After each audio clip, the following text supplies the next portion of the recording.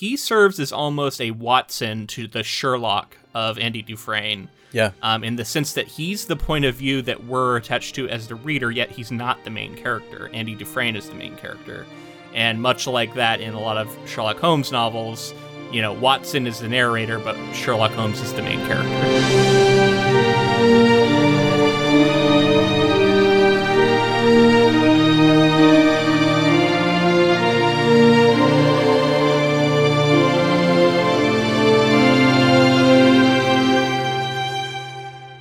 Welcome, friends, to episode 268 of the Ink to Film podcast, where we read the book and then see the movie. I'm writer Luke Elliott. And I'm filmmaker James Bailey. And this week we discuss Stephen King's 1982 novella, Rita Hayworth and Shawshank Redemption. Here we are with one of our favorite authors on this podcast that we have come back to many times, Stephen King, the one and only.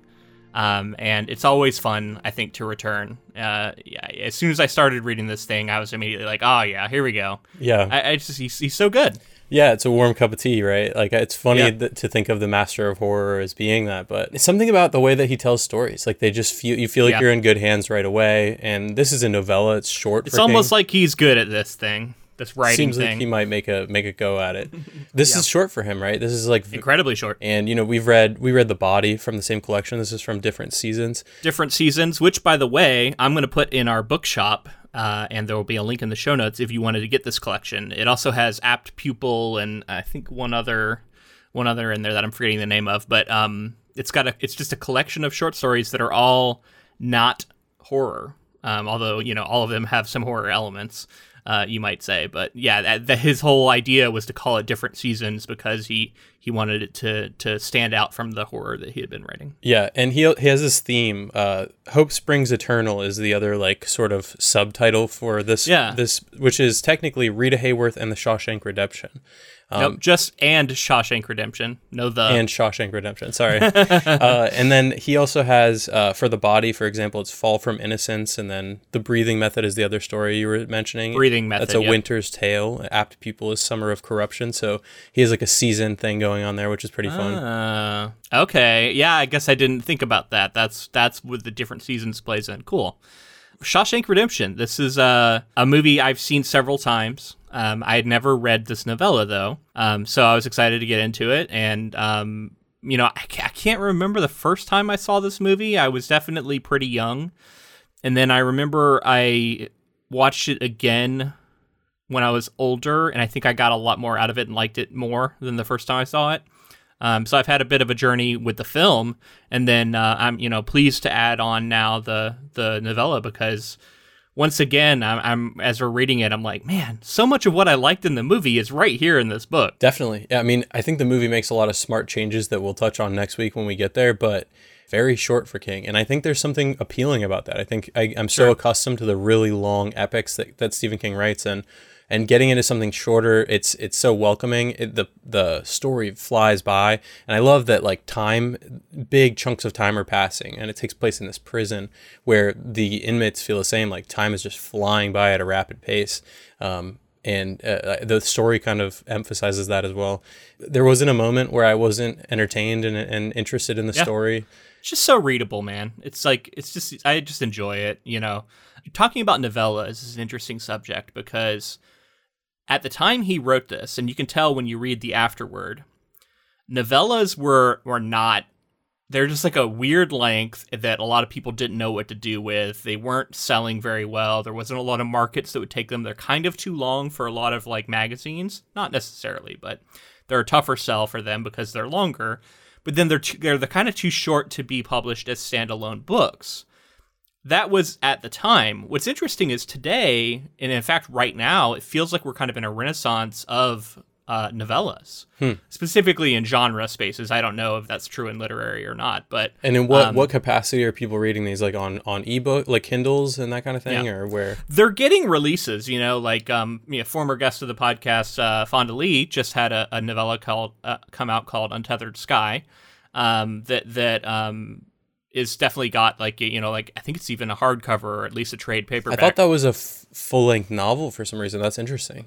No, novella. Wow. There's this book that has been getting super popular because this tweet went viral about it by Bigolus Dickolus is the name of the Twitter account. Nice. Tweeted about how to lose the Time War. I feel like I've heard of that. I don't know if you've heard of this Twitter thing, but not the Twitter thing. Essentially, this fan account for Trigun with the user account Bigolus Dickolus tweeted just like an all caps like endorsement of this book, like go read it.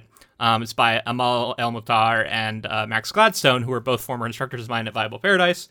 So I was very kind of tied into it and excited for them because they're both wonderful people, and I was just excited to see them getting kind of noticed for this. And then, of course, this weird thing happens, which happens sometimes on the internet, where it's getting retweeted and it starts going kind of crazy, and then people in the book world are like laughing, and like I think the name is part of what made it so kind of mimetic. And then all of a sudden, articles start getting written about the fact that this is happening, because what happens is the book starts rising back up on the bestseller list, and this is a book that came out in 2019, and then goes mega viral, and then now all of a sudden, this novella, I think, got all the way up to like number 3 overall best-selling book on Amazon, and became a best-selling book years after coming out of its initial release, all because of this viral moment it had. And so much so that people are even joking because I think it leapfrogged a recent winner of the Pulitzer Prize. So people are saying that Bigolus Dickolus sells more books than winning a Pulitzer. Wow. I think the only reason I'd heard about this book is because of you. I think you'd mentioned it to me in the past. I had no idea about this Twitter thing, though. I think there was an adaptation, or at least an acquiring of rights announced for How to Lose the Time War. So this is how you lose the Time War. I think it's actually the name of it. Hopefully this will make it more likely to actually happen. You know what I mean? Because you never know just when an option happens. But hopefully the sort of viral nature of it will encourage someone to actually, make this thing into a reality. But anyway, all of that was kind of a digression. But my whole point was that's a novella. And it's one of the hottest selling books right now, period. And it's the hottest selling book in science fiction right now. And, short. And I think part of it is the proliferation of Audible, I should just say audiobooks in general, and then ebooks, like you said. And some might argue that some people want the shorter things nowadays. Maybe our attention spans are different. I don't know if that's true. But I hear that sometimes when people are trying to figure out why novellas are kind of having a moment. But Tor.com has become famous for, really quality novellas. I see a lot of authors writing them kind of in between longer works, which is interesting because that's what Stephen King says he did for this collection. When you read the afterword here, he says he basically wrote each of these in between longer novels, and often longer horror novels, and he was writing these as kind of a release and a break from horror for a minute here or there. So yeah, it's interesting. Novellas are definitely having a moment right now. Yeah, I mean, I don't find myself reading. I mean, it's difficult to read a lot outside the podcast in general because we read so much, but I can definitely see for us, just because neither of us are like hugely, fast readers like some people are. Exactly, yeah. I could see myself being enticed into a shorter story, though, because of that, right? Because you can read it in between bigger projects and things like that for the podcast. Definitely a space I'm interested in reading, and, I'm excited to read Fonda's new work, so. Yeah, it's a cool space. I definitely want to play around with writing some novella-length stuff. That's definitely something I'm interested in. But let's get focused in on what this one is. In the afterword, Stephen King talks about how he had an editor at the time. I think it was just after he sold Carrie, who was asking him, okay, what's next? What's your next thing that you're going to do? And from even that early on in his career, when he started pitching new ideas, his editors were hearing them and going, that's great. That'll probably sell really well. But just be aware you're at risk of getting pigeonholed. And getting pigeonholed as a horror writer, which especially at the time was not a genre that was doing particularly well. And so King was a little worried about that, but he has, over the course of his career, of course, I think kind of embraced being called a horror writer. But, like any artist, I think he likes to play around with other genres just to kind of prove that he can. There's always a little bit of like it's like he gets dared into these things sometimes when I'm reading him, because he's talking about these critics who say things like, oh, Stephen King could publish a laundry list right now or a grocery list and everyone would buy it.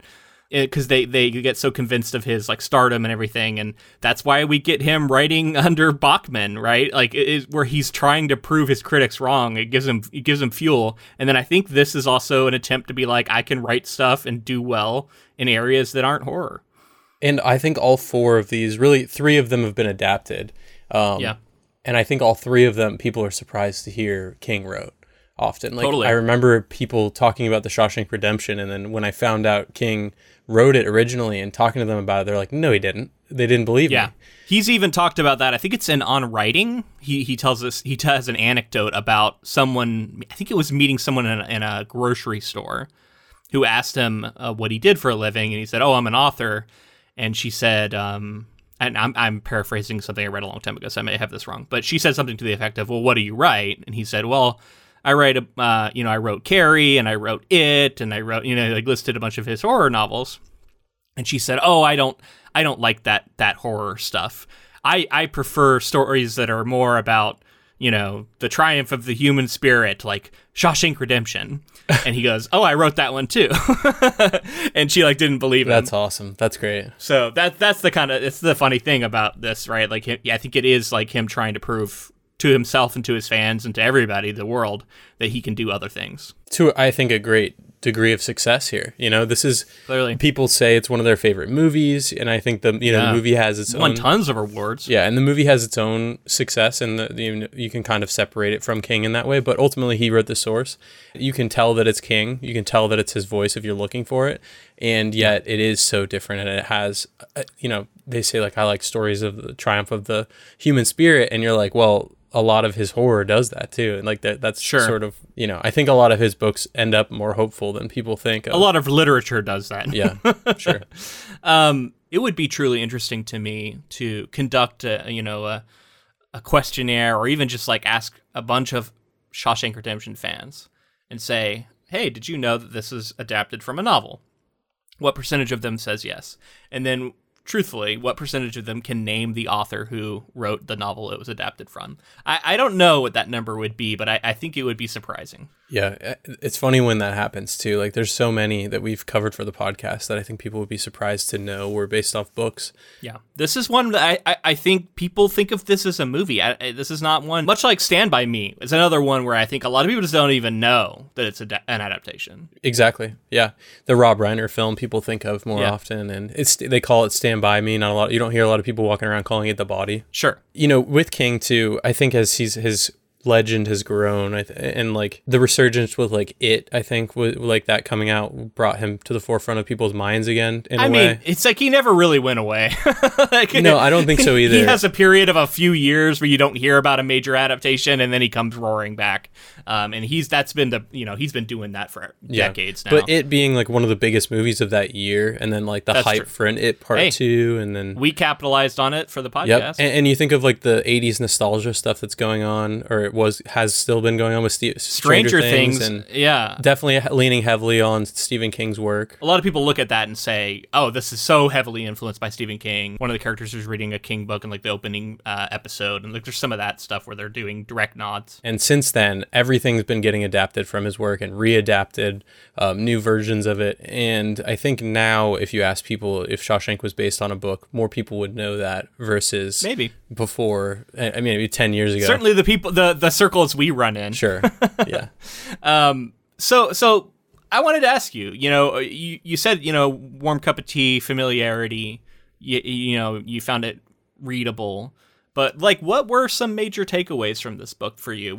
How does it stand apart from other King you've read? This is more similar to King, and then I'll get to what's different. But like the way that he's building dread in this story, I think like you get a lot of the tension building up, because at first he introduces a character who's like really charismatic. And I'm going to come back around to this and ask you if you feel like maybe any of the characters in the story have a shine to them or anything like that. Oh, interesting. Because, this is the greater Stephen King universe, so we have to think about that. But it's true. So he's building dread through the story. You're kind of like, okay, they're in a prison. What normally happens in a prison story, a prison break? You're like, so, are we going to see that happen? Is he gonna somehow get parole and get out and try to break other people out, that kind of thing? And so he's building the story along, and you can, and I love the way that he uses the narrator to create the mystery, so that we don't know exactly what's going on. He's like, our main character Andy's kind of difficult to discern what he's doing at times for the narrator, so we don't know what he's up to. And I think that keeps a mystery going for a lot of the story. But I don't know, I keep coming back to the ways that it's not different, because a lot of people will say it's different because it's more human and because there's not supernatural things. But in a lot of his stories, people overlook some of the worst cruelty in his stories are human made. And time and again. It feels a lot in the same vein as a lot of King, and it just so happens that prison and the seepage of time just like falling through your fingers, and the prison system in general is kind of the horror of the story, if you will. I agree with that. I wouldn't say I necessarily felt a sense of dread reading it, but I will grant you that might be because I know Andy Dufresne escapes. Sure. Because I've seen the movie. Yeah. Maybe tension's a better word. Tension might be more accurate to what I was feeling. Definitely anticipation to the breakout. Obviously, I guess we're fully spoiling this thing, but it's a pretty old movie, and a lot of people, I think, are familiar with it. Our whole story is told through Red's point of view. One significant change, I think, is that this version of Red, I'm not sure, is the character also named Red in the movie? I think he might be. I think so, yeah. But this version of Red is a white man who is similar to the Morgan Freeman character, but different in a few, I think, notable ways. And he serves as almost a Watson to the Sherlock of Andy Dufresne. Yeah. In the sense that he's the point of view that we're attached to as the reader, yet he's not the main character. Andy Dufresne is the main character. And much like that in a lot of Sherlock Holmes novels, Watson is the narrator, but Sherlock Holmes is the main character. And so I think that dynamic is being played with here. And that was one of the things I found really interesting. It's first person. It's being written in sort of an epistolary form almost. It's like we're reading a manuscript that he is actively writing. He's referring to us, the reader, a few times, almost like it's written to us as a letter or something like that, or just you, the eventual reader. So I thought a lot of the form was a little novel to me. But like you said, there's so many familiar hallmarks of King's work. He does that blue collar New England voice so incredibly well, and it just immediately shines. Red is so distinct. His voice comes through so strongly. And then, of course, he's giving us direct narration about events he wasn't even present for. He's telling us exactly what was said in this courtroom and all this stuff, and it kind of stretches believability a little bit, but you're so in it that you don't really care. You're like, yeah, here we go. And he's always kind of making it seem like it's been told to him by somebody else who was there, and he just remembers it to a T. And so it's this is gospel. Andy Dufresne is a legend at this point, and he's like, yeah, this is all larger than life. Maybe it happened this way, maybe it didn't. Yeah. And that analogy you made about Sherlock and Watson is so true. And this really does, the more I think about it, it is sort of a mystery novel as time goes on. Totally. There's multiple mysteries that are at play here. What happened? Did Andy actually commit a murder? Multiple murders? Yeah, we lead off with the fact that supposedly Andy Dufresne murdered two people. Mm-hmm.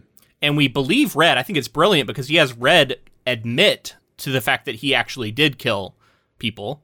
And he admits to that. And so we immediately believe him. We're like, okay, this guy's willing to admit to the things he's done.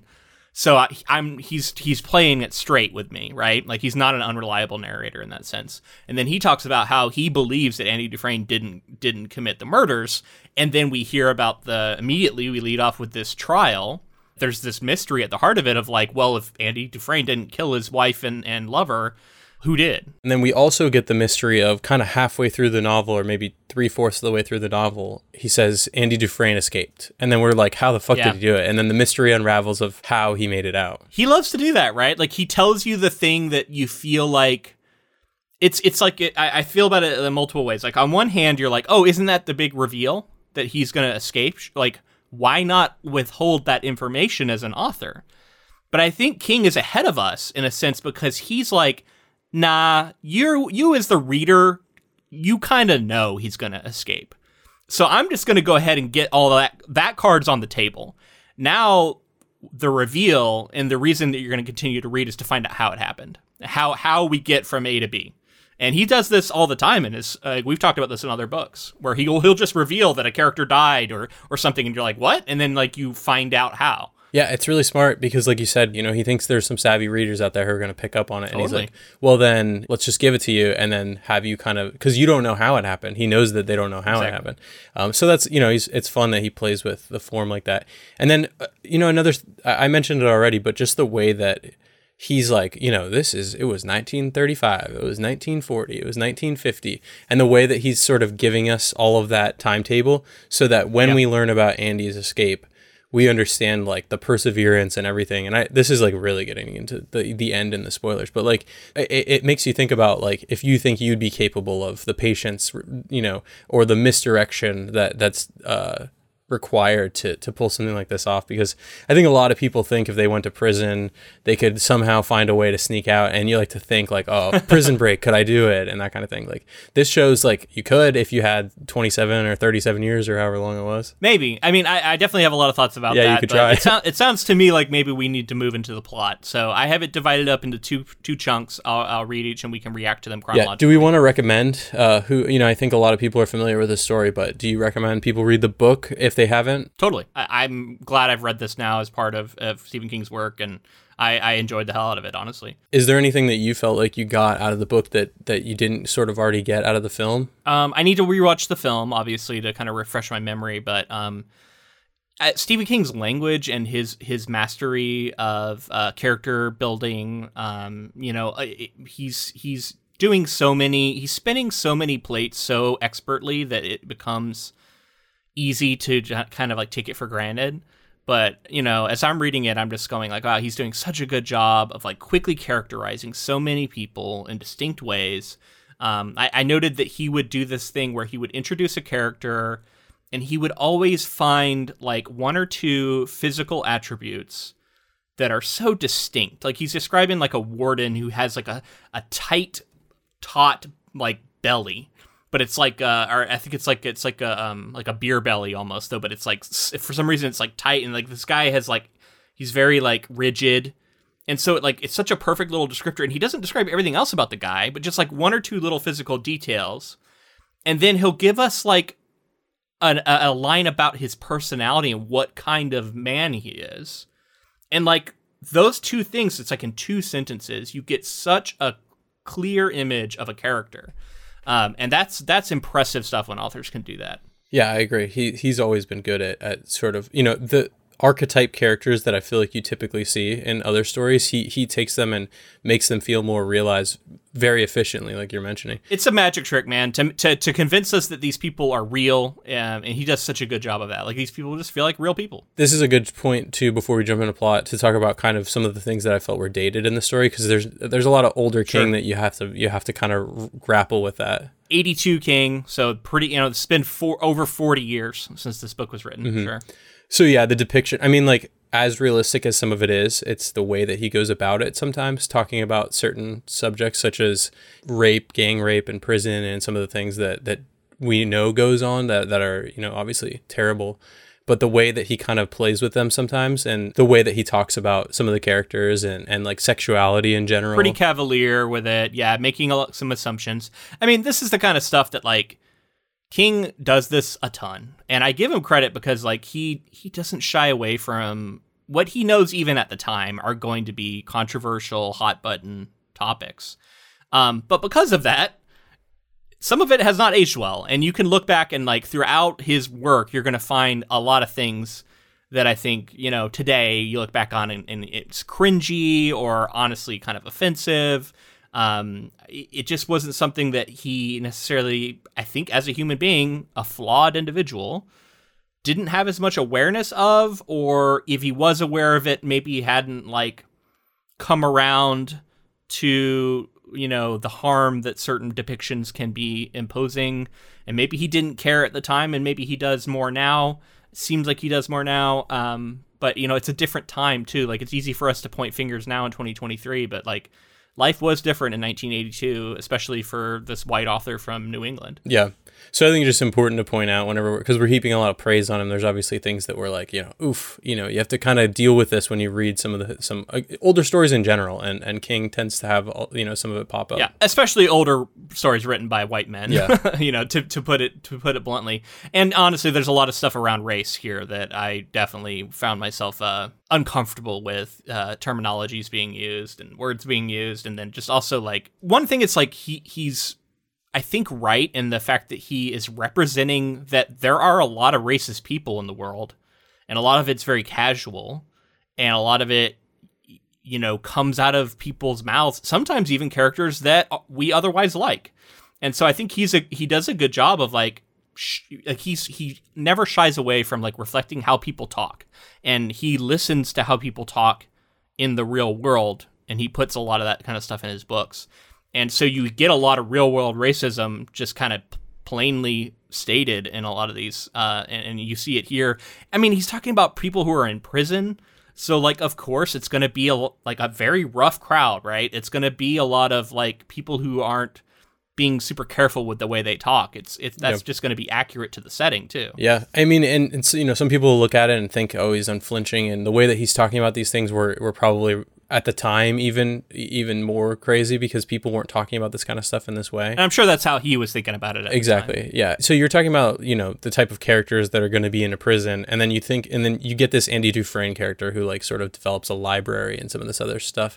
I'm going to be excited to dig more into that. Let's jump into plot. All right, let's get into it. So in 1947 in Maine, Andy Dufresne, a banker, is tried and convicted of the double murder of his wife and her lover despite his claims of innocence. He is sent to Shawshank State Penitentiary to serve a double life sentence.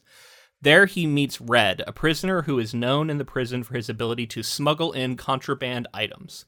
Andy asks Red to get him a rock hammer, which he uses to shape rocks he collects from the exercise yard into small sculptures.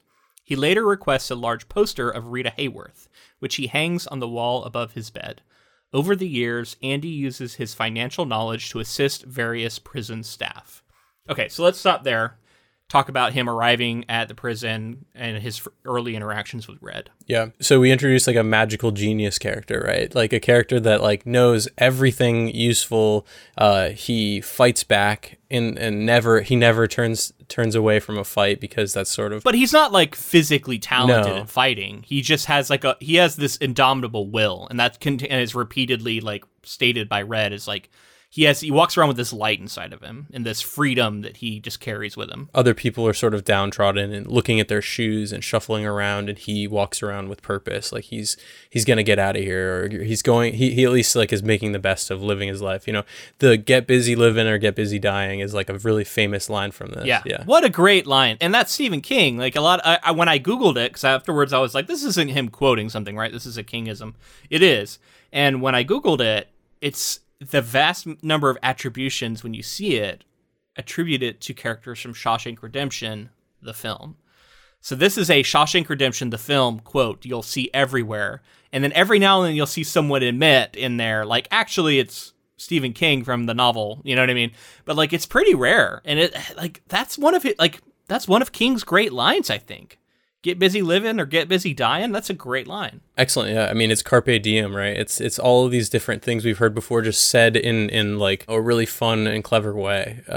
So like for that to sort of be, and that doesn't pop up in the book till almost the very end. We don't hear that, which I think is also, really powerful way to end the book off. But, you see this character that kind of embodies that throughout. He's trapped in this prison system. He finds ways to navigate, the higher ups and the gangs that are coming after him. It's clear that he's a thinking man. Like he wants to work on geology. He wants to start a library, and he's also giving. Like he's like to the rest of the prison. It feels, whether selfish or not, it feels like even when he's out, he wishes that he could, do good for all these other people as well. It's so smart because he uses all these opportunities. Like they're all done for a very specific reason. I'm looking at it as like from an author's point of view. Like, he outsmarts characters a lot, but he does it in a way that isn't like pretentious or necessarily like lording knowledge over people. He's generous. He sees other prisoners as human beings. We one of the early interactions he has with the prison staff is him negotiating so that all of his like coworkers, he calls them, can get beers. And you know, Red even talks about how this becomes like part of his legend. Everybody loves him. Yeah. And part of it you could look at and say like, oh, he understands that, you know, you want to have everybody love you in prison. That's going to make it for a better life for you. But on the other hand, it's just making him out to be this good dude, which makes us in turn like him. And you know, he gets this bottle of liquor, I guess, of some kind, and drinks like half of it and gives the rest of it out, or drinks part of it and gives the rest out once a year or twice a year, something like that. Yeah, Jack Daniels, which I took note of because famously in The Shining, Jack is his drink, and I think it's come up in multiple King books where Jack Daniels is like a favorite of a lot of characters, and I was thinking about, just because like I am kind of a whiskey nerd, Jack Daniels is one of those, like... It's more accessible, right? When you're first starting out with whiskey and you first start getting into bourbon and that kind of stuff, like, Jack Daniels is one that is, like, it's not bottom shelf, but it's accessible. So it's a little more expensive, so it feels like you're kind of, like, splurging a little bit to get a Jack and Coke rather than just a whiskey and Coke. And you can notice the difference, too. I think you drink a Jack and Coke and you can tell that it tastes different than your standard well drink. So, yeah, it's like the blue collar version of like a nice whiskey, and without going to places like fancy scotches where you're kind of getting into territory that a lot of like people on lower income artists aren't going to be able to afford them. Yeah, and so it's kind of excludes people in a way, you know. Yeah, and this idea of him sharing that kind of beverage too is like, it's not like a couple of beers is one thing when he's working with them and stuff, but sharing, because you know how much it costs to smuggle this money. He smuggled money in, and how much it costs to get each and everything in prison. There's like a tax on everything.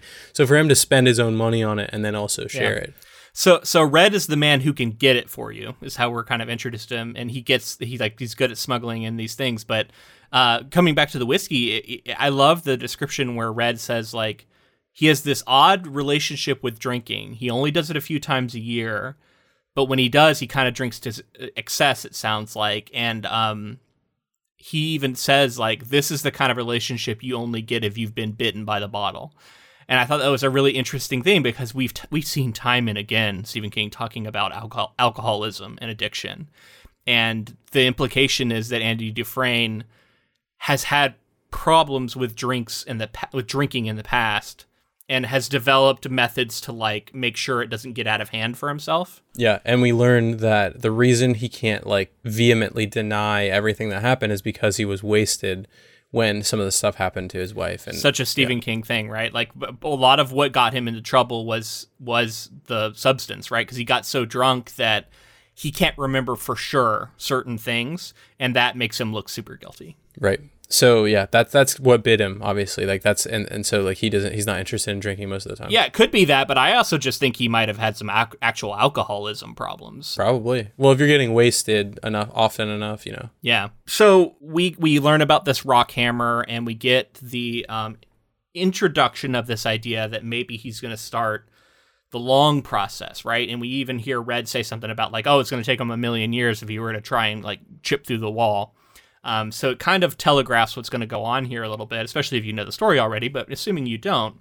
He loves like geology, and he starts talking about how like water can wear down stone over millions of years. And he starts getting these stone washing blanket things. I forget what they're called, but they're like, you like rub stones with them, and then over time you'll like rub them down into like smooth stones and more beautiful gemstones, I guess. Yeah, and he's finding like quartz out in the yard that he then does this with, and he gives Red a few and gives some out to the people around him. And I can't remember if any of this is in the movie or not, but I think this is all like such a cool metaphor, and he's using it as like a literary device, right? Like this process is what he is doing in his escape attempt, and he's establishing that. But it's also just like the nature of trying to achieve anything monumental, where your progress is very incremental. And I think this is something that authors have a very intimate familiarity with. And I was thinking about the process of writing a book and how often it can feel like that, where you're just doing little things that over time you look back on and you can be like, wow, look how far I've come. But along the way, it's a bunch of tiny little steps, and it takes patience, and it takes, commitment, and a lot of the stuff that I think he is like playing with. Like, that's one of Andy Dufresne's superpowers, is his ability to sustain long-term focus and commitment to something like this. Yeah. So Andy Dufresne is he's very likable, he's very smart, but he's also extremely persuasive. And this is where I'm going to bring this back up, is do you think that Andy Dufresne or any other characters that we encounter have any shine or any supernatural? Is there anything else going on? Are there unseen hands at play in this story, or do we think it really is just like a bottle story for King? I didn't think of any characters as necessarily having shine. The one thing I did find myself entertaining was this random act of violence that does kill his wife and this lover. We later find out is this like guy who just robbed people and like seems like a kind of a piece of shit, and like that kind of shit happens all the time for sure in real life. But that random act of evil I've seen tied into some sort of supernatural element in so many other books, where like some outer force is maybe whispering to these characters and like getting them to do things. Henry Bowers. Yeah.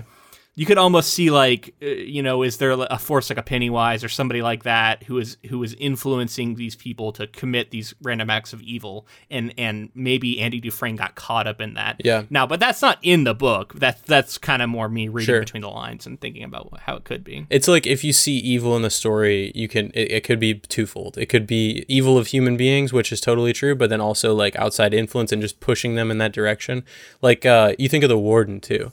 And like how the Warden basically is using Andy to do free, tax work and he's laundering money for him essentially, and like helping him figure out legal ways to launder money, stocks and stuff like that. He's helping people with. He keeps track of that kind of stuff in the newspaper. So he's an asset, and he has complete power, the power dynamic, complete control over him. Right, and that it's such an intelligent, interesting twist on this sort of dynamic to have Andy Dufresne in a moment of like trying to sort of befriend the prison staff and like see if he can kind of rope them in and make life better for himself and more comfortable. He ends up giving them this service, and he doesn't realize how this service is going to in turn be used against him, in the sense that the Warden doesn't want to let him out. And it becomes clear that the Warden has a vested interest in keeping him imprisoned and not letting this like truth get out, because the Warden's a shitty person, and he's a villain in this book. And that's another thing that I think does age pretty well, honestly. And that's that this book is an indictment on the prison system, and it talks about for-profit prisons and the corruption that is rampant. And honestly, the sort of laughable idea about rehabilitation and how this system stays with people and ruins their lives. Now, he doesn't get into like whether or not it's just. Like, that's kind of like beside the point. Like, sometimes it is, sometimes it isn't, as I guess the implication we get.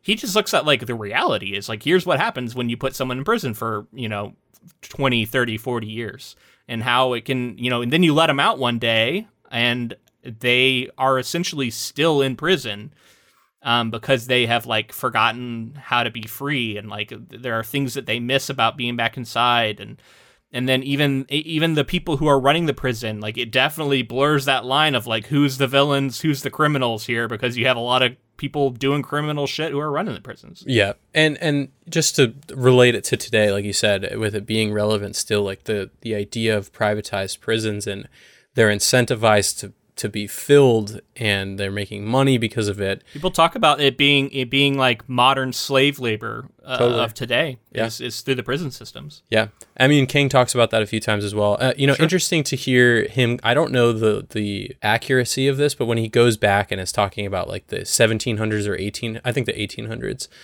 in Maine, and the ways that like you would dig your own like basically you dig your own prison in one day, and then they'd put bars over top of you and as big and as wide as you could make it. I bet it was probably true. Probably very powerful for the story. I mean, the way we dealt with prisoners, like, you think it's bad now, like, it's just worse over time. Yeah, and that's what he's getting at is like, you're innocent or guilty, period. There's no like sort of like, oh, maybe maybe we can find new evidence. Once you're guilty, almost anything can happen to you and no one gives a shit. Right. So you're either put to death or put in a prison, and then this prison is you in one day dig a hole as fast as you can, as big and as wide as you can, because you're going to be in there for who knows how long. They put bars over top of it, and then they throw you some water once a day, and then they might throw you some moldy bread and stuff. And this gets into another thing I wanted to mention. There's a character that supposedly lived down in the hole, which is in Shawshank. It's not quite as bad as what we were just describing, but it's that kind of thing where you're in a hole, solitary confinement. I think in a lot of prisons they call solitary the hole. I think maybe it's a reference to that original practice. Honestly, I don't know. Maybe, yeah. They talk about someone who survived the longest in there. Someone made it 7 years, and it was a Durham boy who went in a young man. And I'm like, this just feels so specific, like it could be another character crossing over from another King story. Is it? Did you look into it? I don't know. No, I mean, I tried. I didn't want to look into it too much because I haven't read all of King, but it definitely feels like. At first, I was like, are they talking about? Because I was thinking of Derry when they said Durham, and I was like, is that? Yeah. I mean, Shawshank in general has popped up in other King works and been referenced. So you're right. This is totally in his universe. These characters just seem to be not affected by the supernatural shit that goes on in his universe, but they're living in that world. It seems like. The way that the story sort of develops over time too is like it starts out, you're kind of seeing these characters interact, and it's just survival, and then they've been in there, and then it's like again, this book is very short, and by like a quarter or a third of the way in, we've transitioned to the point that the characters have been in here for like 10, 15, 20 years, depending on which part of the story he's talking about at any given time. And you just think about like how long that is, and how anyone doing anything for 20 to 30 years. And obviously we've talked about the escape attempt, and it's coming, but like we don't know the entire story, but you think of these characters and how much it changes you that after that period of time. And then to keep that light that we're talking about for Andy, that's why he's a legend that he is, I think, because he helps them at the library to study for education on when they get out, to having a degree or having a high school diploma, that sort of thing. So he builds that legend to the point that you're like, this character is like a superhero in everybody's eyes, and they all love him, so that's why they all know about him. A couple of things come to mind. One, whenever you make a character into a big reader, and like especially someone who like shares books with other people, you're going to endear yourself to the readers of the book you're writing. That's I think a little trick that I see King use a lot, and other authors have definitely picked up on it. I mean, like all of us reading the book are like, oh man, like if I was in prison, that's the only thing I could do is read books. I'd be reading everything. I'd be reading all the time. Yeah, it's like the one thing people think about and go like, oh, I can have time to read. Yeah. Yeah, it's funny. I love the way he conveyed that passage of time where he would repeatedly touch on like the World Series and like where certain sports teams were at, and then political stuff. He would like talk a little bit about politics, but it was always so interesting because like you could tell that it was like on the outside world, this is the stuff you were dealing with. To us on the inside, it wasn't like we weren't necessarily following it, but like, so it kind of created also that separation of like, this is how you can be familiar with what it was like in this period, but recognize that wasn't necessarily what we were engaging with because we're almost in a separate world over here in confinement. Right. So in October of 1967, Andy tells Red about Peter Stevens, a pseudonym under which Andy had sold his assets and invested the proceeds. Andy tells Red that one day Peter Stevens will own a small seaside resort hotel in Zihuatanejo, Mexico.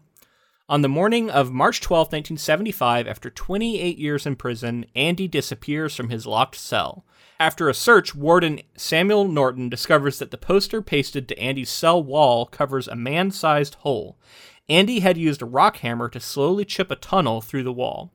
In September of 1975, Red receives a blank postcard from McNairy, Texas, a tiny town on the Mexican border, and surmises that Andy crossed the border there. In March of 1977, Red is paroled. He finds a letter wrapped in plastic addressed to him from Peter Stevens, inviting him to join Andy in Mexico and $1,000 in cash. The story ends with Red preparing to break his parole and follow Andy to Mexico. So we got the whole escape attempt to get into here, but I think we should definitely focus a little bit on Rita Hayworth and this poster, which is in the title of the entire novella, so very important, clearly.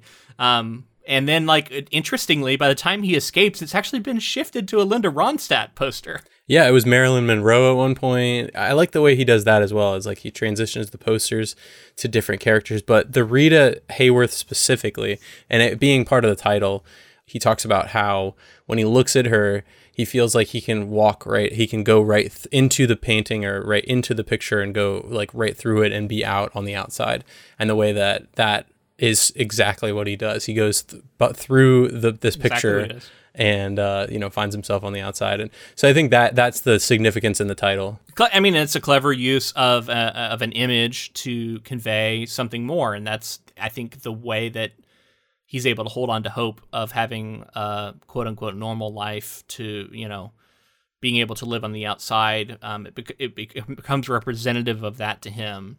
And yeah, I mean, that's so perfect too, that it doubles as, of course, it covers up the hole, but also, like you said, it's thematically relevant that's where the hole is. Yeah. And it's the kind of thing that a prisoner might hang up in there and it wouldn't be, it wouldn't stand out too much. He does such a great job of describing the like economics of prison and the way the guards deal with stuff, and like when they are going to choose to care and when they're going to choose not to care. And like he's totally convincing in the way that he describes how, like, you just can't care about everything as a prison guard, and you have to let certain things slide.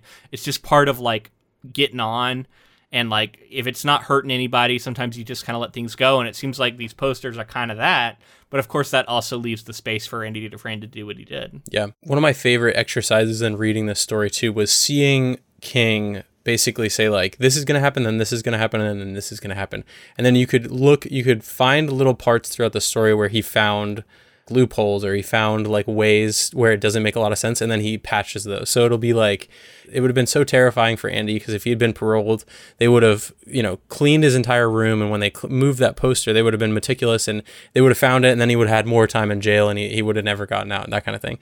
So he goes around like finding this throughout the story, like because he wants to make it work. So a good example of this too is he's talking about how he had his friend set up this fake identity and invest all this money. And then he's got like so many reasons why, and like they thought this out. And it feels very much like a Sherlock Holmes story, where it's like, in hindsight, you go back and you reverse engineer the story to make it fit perfectly, to where it's like, well, so-and-so died, but then it's still being controlled it's still in this guy's name. So nothing would revert and everything would stay in his name, and the safety deposit box and the key was put in a very specific place.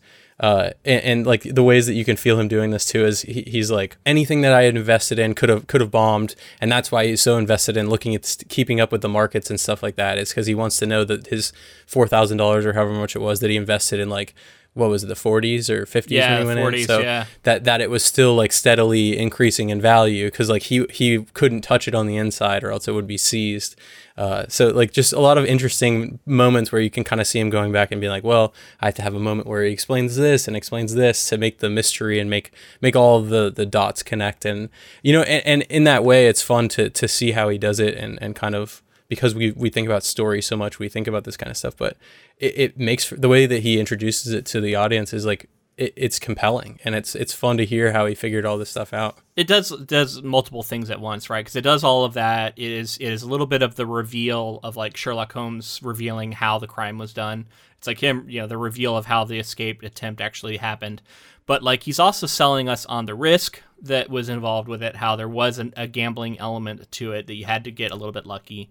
But that also like shows how bold it was and how brave it was, and how it wasn't just like he did this because it was the only option he had. It's like, no, he could have done other things that, maybe not as risky. But on the other hand, he also like does a couple smart things in showing how unjust the system is, convincing us that Andy Dufresne is innocent, and then showing how this corrupt warden is unwilling to let him bring this new evidence to light. So at that point, we're so ready for him to break out. Like, we're 100% on his side. So there's no, like, any of us, like, you don't have to take a lot to convince me, but, like, anybody reading this now is not, like, going, oh, you should just write out write it out in the system, because like we're all looking at this and saying it's wrong. Yeah. So of course we're all cheering for Andy when he gets free. Yeah, and we get the interesting details as it goes of like, how he was chipping off pieces and having it like in his pants and sort of loosen, like just very, very slowly, like that sort of plodding work, and how long that would take, and the amount of power of, and that all goes back to the, rubbing a stone with a coarse paper and doing stuff in very, very small incremental things to where no one notices. And that's the superpower of Andy Dufresne. And how careful he was too, right? Like he could have allowed the debris to fall into the hole, but instead he brings it out, all of it out. He's worried about the noise. Even when he talks about how Red talks about how he knows that at one point that the hole was completed, but he delayed leaving. Like he kind of was like scared to take the leap because he knew he only had one shot at it, and there were so many variables. Like, and he talks about how there's things he didn't know. Like, once he got to the tube, like, was there going to be a grate in the piping? How could you know? Yeah, but you also understand why he got to the point where he was willing to try it. Yeah.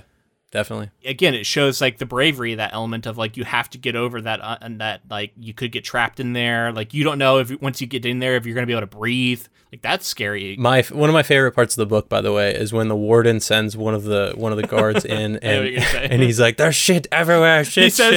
He says, "Oh shit, it's shit." Yeah.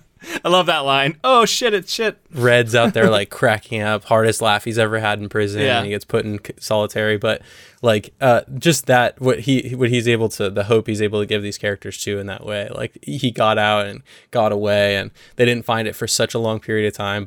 And they talk about like Red's like I would have frozen from claustrophobia like 10 times, and because he has to squeeze himself in these tiny little walls and then into the plumbing. It's like this pipe on the way out. It's like sewage. Yeah, and he's just crawling through it. And I think that makes it in the movie. Andy Dufresne crawled through 500 yards of shit and came out clean or something on the other side. Like and that line's from the book. And the magical part of the story too is after he escapes from the pipe, how does he escape also the pursuers, and like he's not like either a naked guy or somebody in prison clothing just like running around, and he had to travel 30 miles, we heard, to get to the key.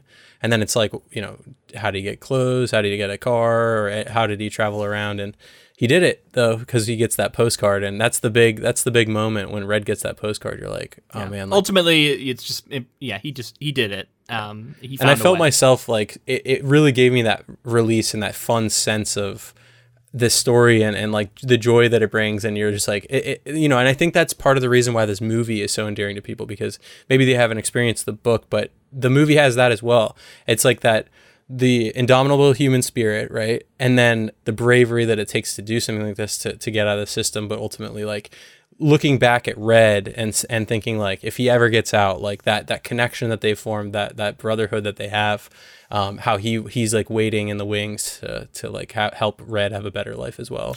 We love to see smart characters get the better of corrupt, like domineering systems and characters who are representative of those systems. So, it's such a joy to see a character like this, get the better of the warden. And King knows that. It's not usually something that we see King do, but we've seen this in many other kinds of stories, and he leans into it here. And the story ends with Red really thinking about like what Andy gave to everybody and what's important, and that idea of hope. And I think it's even written in the letter about like having hope. And then that comes back to the subtitle of the book, which is Hope Springs Eternal, and just the way that, I think all of us hope to be an Andy Dufresne, in the way that like you can give hope to other people and be optimistic about things that seem like there's no good way out. And it's a bigger metaphor than just like a prison break. It's about humanity in general. Totally. I love there's a little detail that he takes some of the rocks, like some of his favorite rocks that he's got from all over time. He took them with him. That's awesome. Yeah. He's just like, I'm keeping these. I love that. And then, like talking about like the end, the book takes an interesting turn because Red gets unexpectedly paroled. He's been in jail for 40 years at this point.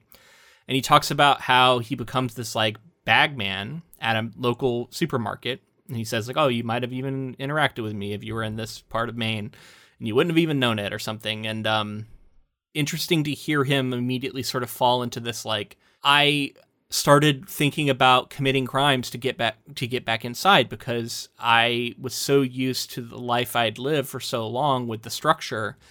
And the thing that keeps him from doing it is the way he keeps thinking about Andy Dufresne and how his like just determined pursuit of freedom over those many years took such a sustained effort that I think Red is sort of shamed by it, in the sense that he's like, well, I can't go back in, not with what Andy did to get out. Yeah.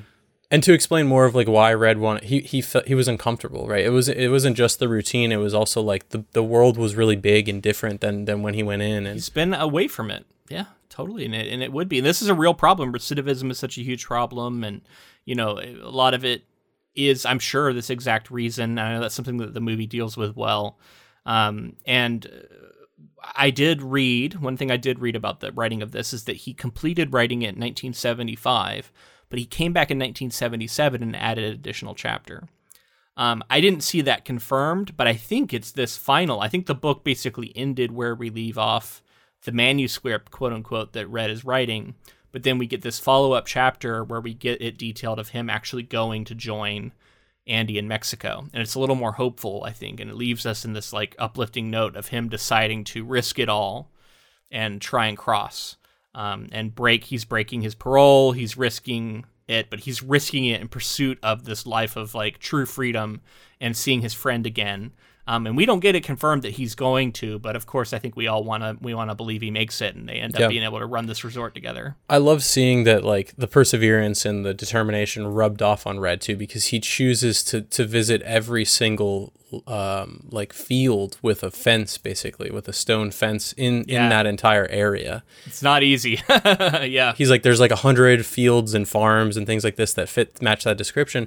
And then eventually he finds it, and after, years of doing this, and he's talking about like this is his hobby, this is his determination, the thing he does when he's not at work, and he finds the volcanic rock that marks where the key was, and there's a letter there for him with the money, and I love the way that sort of rubs off on Red. It just reminds me like this is such a it's become such a part of culture now that I think it's a Family Guy bit that I kept thinking of where they're making fun of this moment in Shawshank Redemption, but I thought of it when I was reading the book too, where he picks up the letter and he reads it, and Andy says something about like, you remember the town, and and then he's like, oh, of course I do, Zwantanejo or whatever.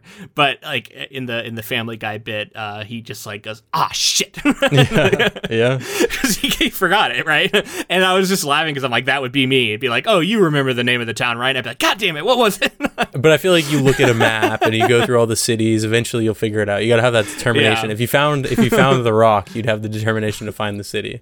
Yeah, maybe, man. I just think that's funny, man. But I like the idea of him returning to this and realizing that he wanted to have the more hopeful ending, because I think it is appropriate for the story. I think it honestly was necessary, and it was kind of a second ending, but I liked what it did for the novella.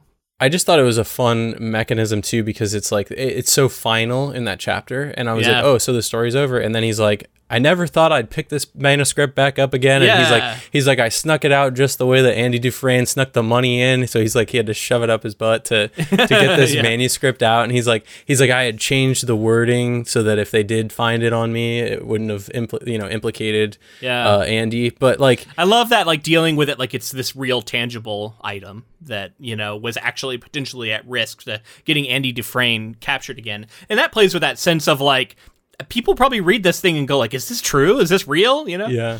I couldn't help but think like how, like him writing this in prison and like just the risk of it being found. He talks about how he thought about destroying it many times, but like, I don't believe that a character, like it pushes believability, I'll say, that a character would want this manuscript to exist when they could write a manuscript again when they got out. And so, maybe some of the details would be hazy. Right. But the alternative is having this super risky document. I mean, the one thing I will say, though, is that, like, lots of people write stuff in prison. Like, you hear about a lot of, like, Martin Luther King wrote a bunch of stuff in prison. It's like a lot of people take I mean, you have time, right? And if you have access to writing implements, that's one of the things you can do. I guess I just mean like it's hard to believe that like after like he wouldn't destroy it or something just because like that could have. Well, I think King thought about that and was like, well, I need to sell a reason why. Yeah. Otherwise, people are going to question it. But anyway, I thought it was cool that he picks it back up and he's like, I never thought I'd write about this again, but I'm actually on my way to Mexico and yeah. You know, I like to think that there's no question in my mind that he makes it to Andy and they chop it up together and have a good time. Yeah. I mean, it ends on hope, right? It ends on Red has found something to live for. After being so disconnected from life, and he's like at a time now. And there's this really like affecting moment where he talks about how one day, this is when he's in prison, he looks in the mirror and he knows that he entered prison as like an 18-year-old or 19-year-old, boy, essentially. And now he's like 40 and he can see the old man inside waiting to come out.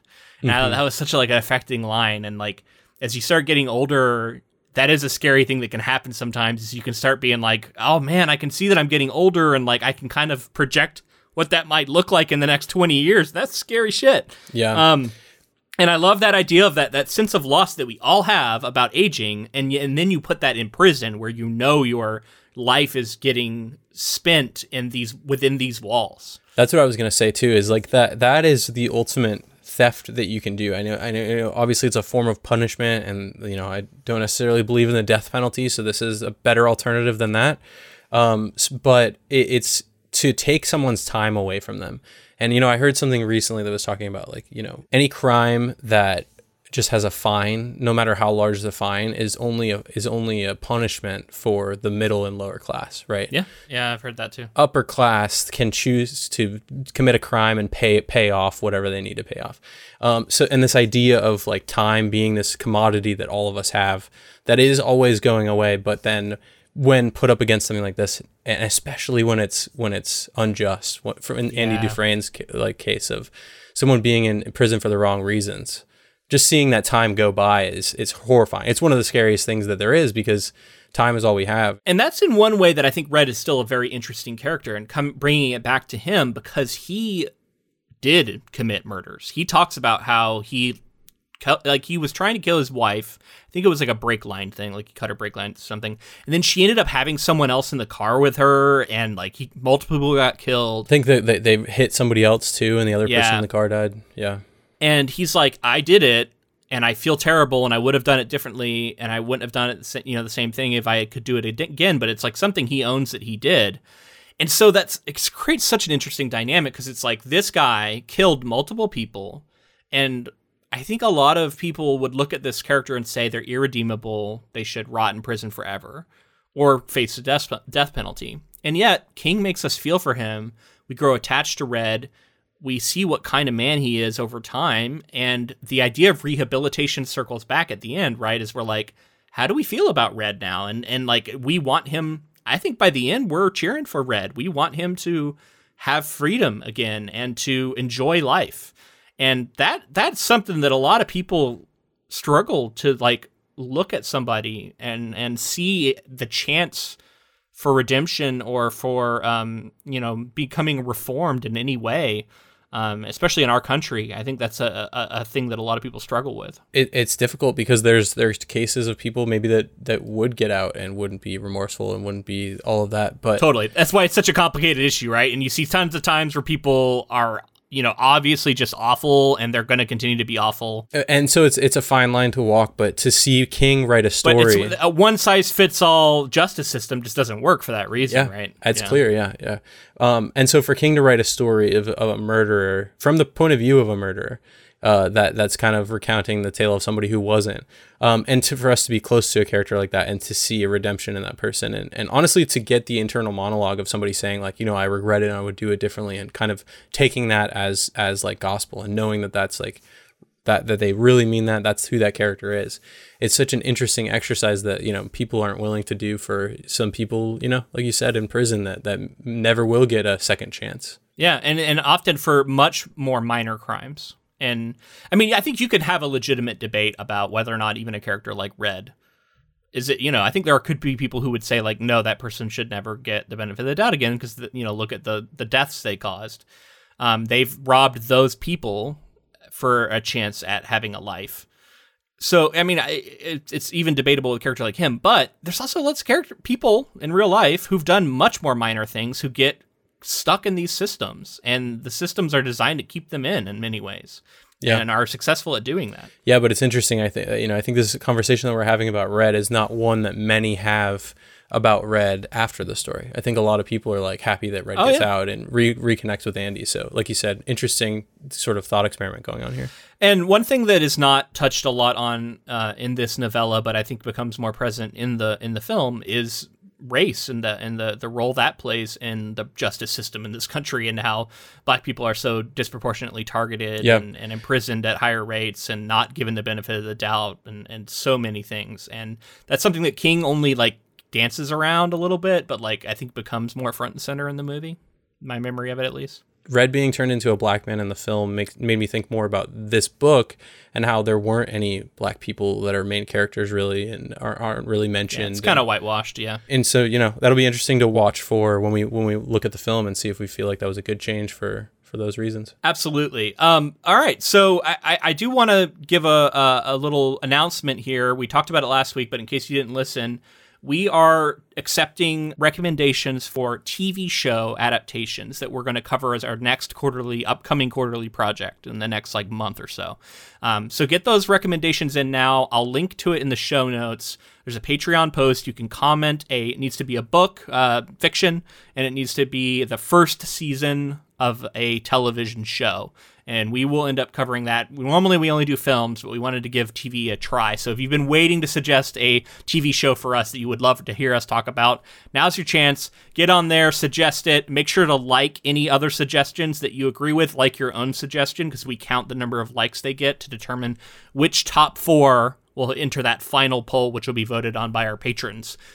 Which I should just go ahead and say, if you want to be able to vote on that final poll and get our bonus content that we release monthly, check out patreon.com/inktofilm and then sign up on there for as little as $2, and you can get all kinds of stuff like that. Yeah, I'm looking forward to seeing what, TV shows can be difficult for us, but we felt like it was important for our audience to have the opportunity to pick one. So I'm excited to see. And we enjoy them. Yeah, we enjoy doing them. They're just longer.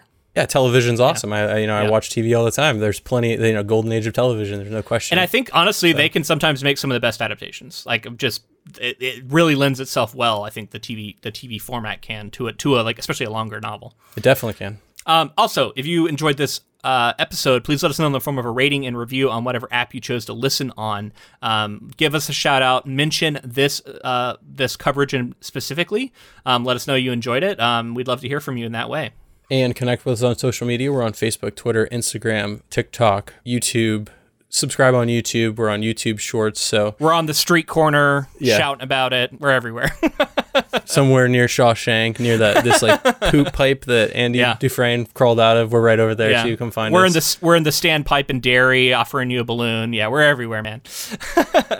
And thank you to Ross Bugden for the use of our intro and outro music. All right, all that's left is to go to this, multiple award-winning film, and I'm excited to get to it. It's been a long time since I've seen it, so I'm curious to see how it holds up today.